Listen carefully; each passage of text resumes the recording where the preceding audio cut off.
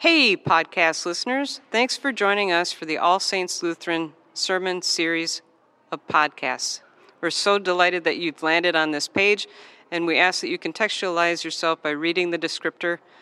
Enjoy, and let us know what you think. Well, good morning. That's a new word, by the way. Wommishness doesn't actually show up in the dictionary. I was invited by a friend to try something new this last week. It's called a float. Have you ever heard of a float before? It was this really intense experience, and I'm going to describe it to you. Imagine a pod, like from the movie Cocoon, just a big round egg, basically, filled with warm water, and it's loaded with over 1,000 pounds of dissolved Epsom salts. So much salt that your body is buoyant. Now you close the pod, it's pitch dark. I have wax earplugs in and an entire hour of total visual and hearing deprivation. Now some of you might think, yikes, that would totally freak me out. Show of hands? All right. I'm also interested to know how many among you might be willing to try it. All right, okay. And you might be wondering, what's the point of doing a float? Well, it's for meditation, detoxification, relaxation, reflection, a rebooting of the spirit. And it was timely for me to have this opportunity to float because I'd been holding a great amount of grief in my soul following 2 deaths of people that I've cared for deeply for over 2 decades. What I noticed in the first few minutes was all I could hear was my heartbeat. And it was loud. Then I needed to remember to breathe and to relax into the experience. And it took a little while to get into the flow. But finally, I was able to let go of the chatter, the to-do list, the funeral services, and all the stuff that normally distracts me from being fully present. After I completed the float, my friend and the person behind the desk looked at me and said, and I quote, "Wow, you look so much brighter." And I felt brighter. Here's the image that I was left with around this experience. It was wombish.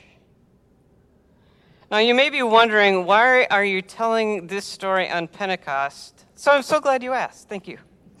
Because in the beginning, the Spirit hovered over creation and breathed new life into us, and it was good. Because in the beginning, we were dispersed and confused by our language and that beautiful story of the Tower of Babel, and we have been brought back together again, and it is good. I feel like we need to practice that. It is good. Yes, because in the beginning of the Christian church, the Spirit descended upon the disciples and the followers of Jesus, unifying the good news of Jesus Christ, of the new life that we've already been given. And this is really good. Because we were knit together in the womb of our mother's bellies, stitch by stitch, and that new birth created life, and it was good. Yes, it is good.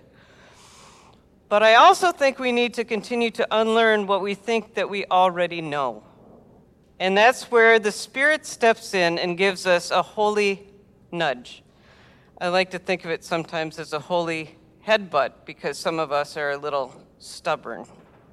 The holy nudge to unlearn and learn again that God is for all of us no matter what. There is no us and them.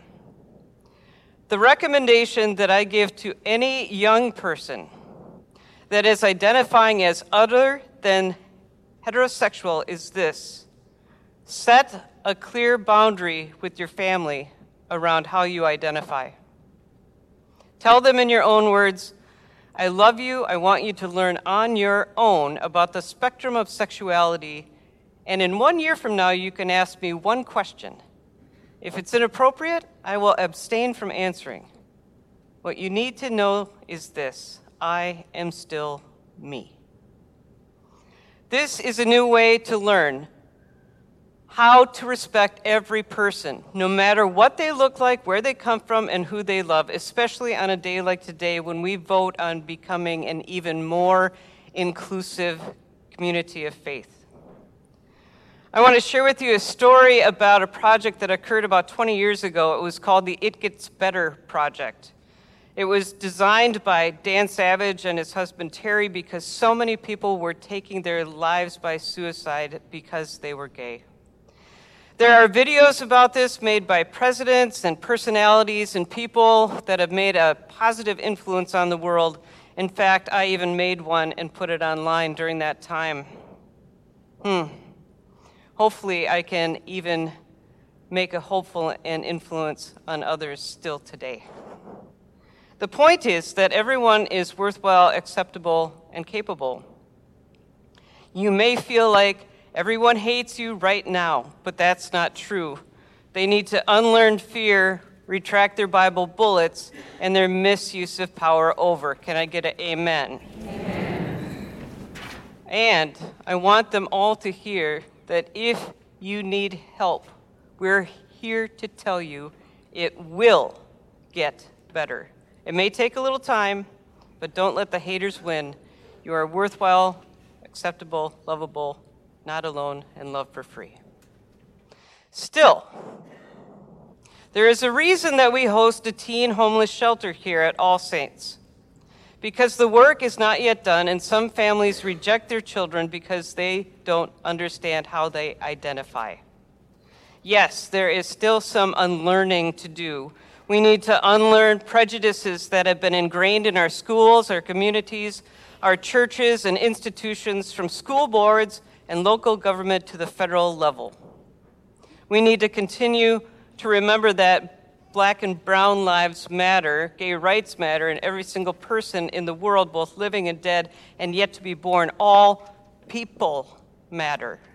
We need to remember that the Spirit is breathing new life from the beginning of time to the confused time of Babel, to the first time the church oriented itself together and the Spirit descended upon it, to today, where the beginning of this church is renewed through the reconciled in Christ vote.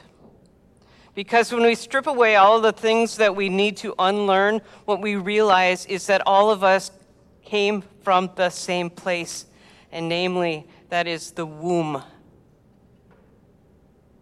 We have all been born anew through the amniotic birth waters of our mothers, and we are reminded of our adoption into the family of Christ at the font. Elizabeth Stone wrote, "Making a decision to have a child, it is momentous. It is to decide forever to have your heart go walking around on the outside of your bodies." If that is true, that we are the children of God, can you even imagine the depth and breadth of God's incredible love for each and every one of us? We are God's heart walking around in the world. The wombishness of God has nurtured us, nourished us, and birthed us into new life. God's heart is in you. God's heart is in me, and we are all wandering around in this world together. Now, I think you might know this song, but I think it's a good one to end on. Spirit of the living God, fall afresh on me. Spirit of the living God, fall afresh on me. Melt me, mold me, fill me, use me. Spirit of the living God, fall afresh on me. And for this incredible gift, we can all say, thanks be to God.